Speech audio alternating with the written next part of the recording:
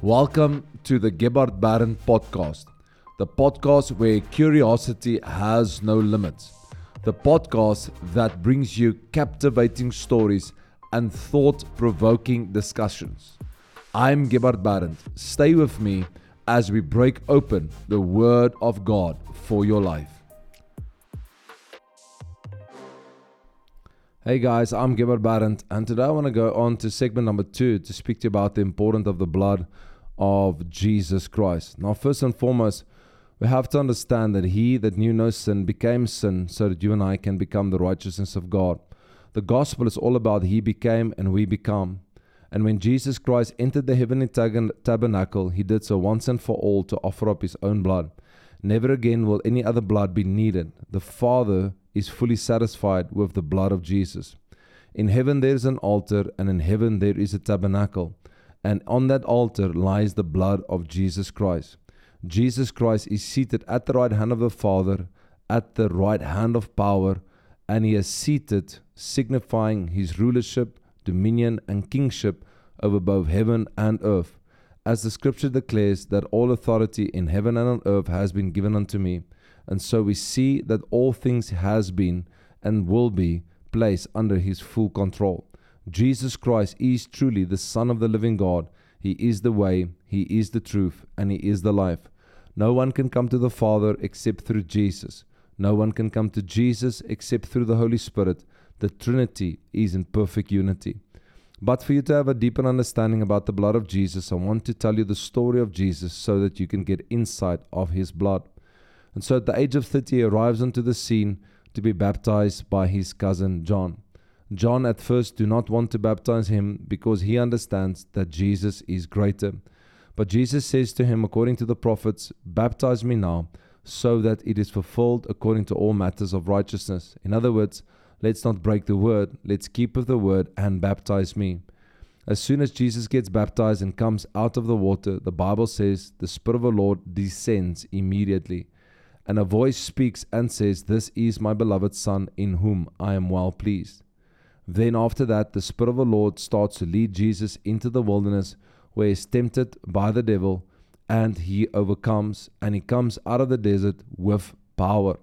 He starts his ministry in obedience to the Father, and the scripture says He does nothing nor says anything unless He sees or does the Father do. And so Jesus lives out a life of 3.5 years in total obedience to the Father, showing us, demonstrating to us how to get heaven upon the earth. Because the scripture declares that it's our task to get heaven here. Let your kingdom come, let your will be done, as it is in heaven, let it be so on earth. This is the task of the believer. And ultimately, Jesus' life of the miraculous and being led by the Father and by the Spirit leads Him to the Garden of Gethsemane. The word Geth means press, the word Shamen is the word oil. Put together, it means the garden of oil, or the wine press, or the olive oil press, or you can say the place where Jesus got crushed.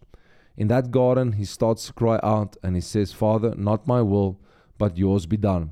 Jesus is feeling the weight of what is to come upon Him. The Bible describes it that He was in agony, and being in agony, He prayed more earnestly. This word agony is the Greek word agonizo, and it means a man that is lying on his face, stretching himself out, crying, weeping, wailing. This is not a pretty picture. This is a picture of a man that understands what is about to happen to him. And during this time, Jesus experienced so much pressure that his body goes through a literal medical experience called hematidrosis. And while he is having hematidrosis, or like your Bible says, great drops of blood, he cries out again, Father, not my will, yours be done. The Bible says He requested of His disciples to pray with Him, but they could not. Their eyes were heavy, because the spirit is always willing, yet the flesh is weak. But nevertheless, the Father sent Him an angel to strengthen him and to empower him. And being strengthened, that word strength is the Greek word ichus, and it means to put power on the inside. When he was empowered by the Spirit of God, or by the angel of God, he was ready to proceed to the cross. Then the Bible tells us in the book of John that after he prayed, he knew his betrayer was at hand. His betrayer that night, Judas, didn't just come of any group of people. He came with 300 to 600 of the Roman cohort, the best of the best. These people were trained at the Tower of Antonia, and they were people that literally were experts in killing and in death. These were men of war. And like I would always like to say, these were the SWAT team of the day. Not only did Judas bring a Roman cohort with him, he also brought the officers of the Pharisees. Who were the officers of the Pharisees? These were the people that would walk people to the death row. These were the people that would have walked people to a cross or to the place of scourging. These were terrifying, fearful, strong men. Yet Jesus Christ says, quite frankly, walking out in front, who are you looking for? They say, Jesus of Nazareth. He says, I am He. Here at Gebhard Barent Ministries, we aspire to teach and to educate you with the Word of God. Receive a devotional straight to your mailbox from me every Monday morning. The perfect way to start your week in the presence of God. Sign up at gebhardbarent.com/weekly and hear what God is saying to you for your week ahead. With that being said, let's jump straight back into the podcast and further our discussion. The word I am here is the Greek word ego eimi, and it's the same word that is used when Moses asked God, who should I say sent me? And he said, tell them I am sent you. The I am means the following: I am the Elohim, I am the Yahweh, I am Jehovah, I am the covenant-keeping God, I am the protector. Jesus was making known who He was. When He says these words, I am, so much power leaves Him, such a blast of power leaves Him, that the Bible says that the soldiers that stood in front of Him staggered backwards and fell to the ground. They were hit with an unseen force, a force of the Spirit of the Lord. But furthermore, the Bible says that Jesus, and the reason why I mention this, by the way, is I want to clearly paint for you the picture that Jesus was not taken. Jesus gave Himself. This is important for you to understand, because nowhere in the story of the Lord is Satan anywhere in control. It's Jesus leading the charge. He gets led away to get in front of Annas and Caiaphas. Here, his beard gets stripped from him, and basically he gets slapped into the face. The word slap here means to slap with a sting, and here 120 demonically filled priests slap Jesus in the face. Understanding the limitations of their authority, they send Jesus now away, being beaten by 120 demonically inspired, angry men. They sent Him to Pontius Pilate. While he stands in Pontius Pilate, his wife has a dream, and his wife says to him, have nothing to do with this man, because I suffer a lot in a dream because of him. But Pontius Pilate do not want to listen, because he's more afraid about his reputation and what Caesar might say and his job than to save the Son of God.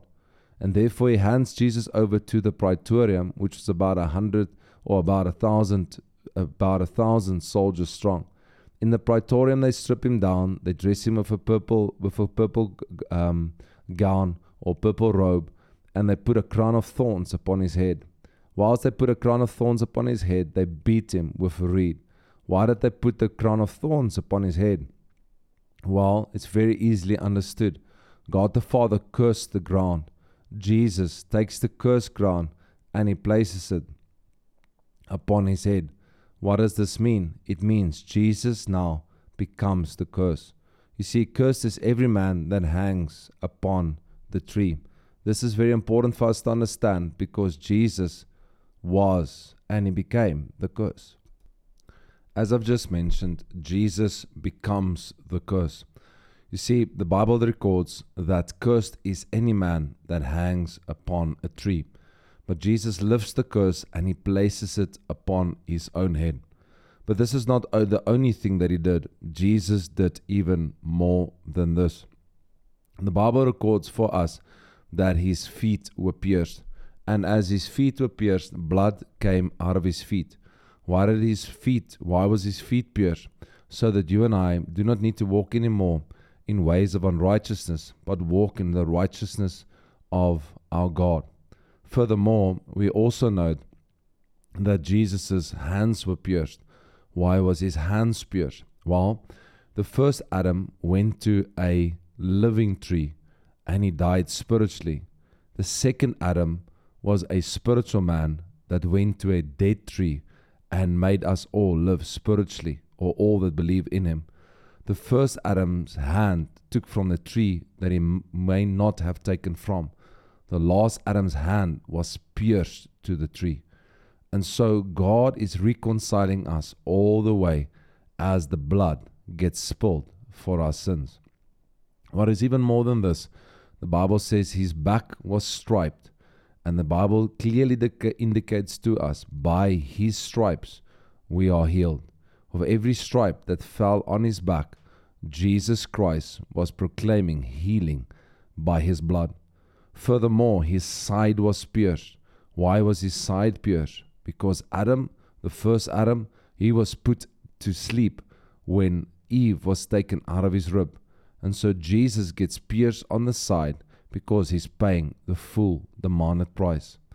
You have to understand, as the Master bled and as Jesus Christ was paying the full demanded price, our salvation was bought by the blood.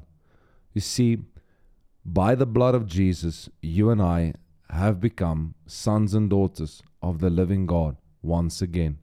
Jesus was the one that paid the full price. Never again does any man need to pay the full price. You and I have to believe in this Jesus Christ, whom was sent on our behalf. Jesus Christ is our Lord. He is our Savior, and he is our Redeemer, because he paid the full demanded price. He didn't just pay the full demanded price, he destroyed the power of both death, hell, and the grave. And therefore the Christian has got nothing to fear, but we have to have confidence and faith in the Lord Jesus Christ. Our confidence and our faith in the Lord Jesus Christ makes us co-heirs of Christ Jesus. And maybe as a last thought for you today, to understand that when Jesus Christ cried on that cross, "It is finished," tetelestai, he was saying 4 things. 1, the full demanded price was paid. 2, no other man need to pay this price ever again. 3, the transaction has been made. And 4, peace between heaven and earth has been restored. Now through Jesus Christ we have peace with the Father, as the Bible very clearly indicates to us. And it says this, and having made peace, Colossians 1:20, and having made peace through the blood of his cross, by him to reconcile all things unto himself. By him I say, whether they be things on earth or things in heaven, and you, that you were sometimes alienated and enemies in your mind by your wicked works, now you have been reconciled. You see, you and I have the privilege of being reconciled by the blood. And all we can do now is to say, Jesus, thank you for the blood, because no longer lost, but free, because of the blood of Jesus Christ. If you've enjoyed today's episode, we encourage you to share it with your friends, your family, and colleagues. Help us to spread the word and invite others to join us on this quest for knowledge and heaven's inspiration. As always, remember to subscribe to our podcast so you never miss an episode. And until we meet again, keep learning and pushing forward into the knowledge of the Lord Jesus Christ.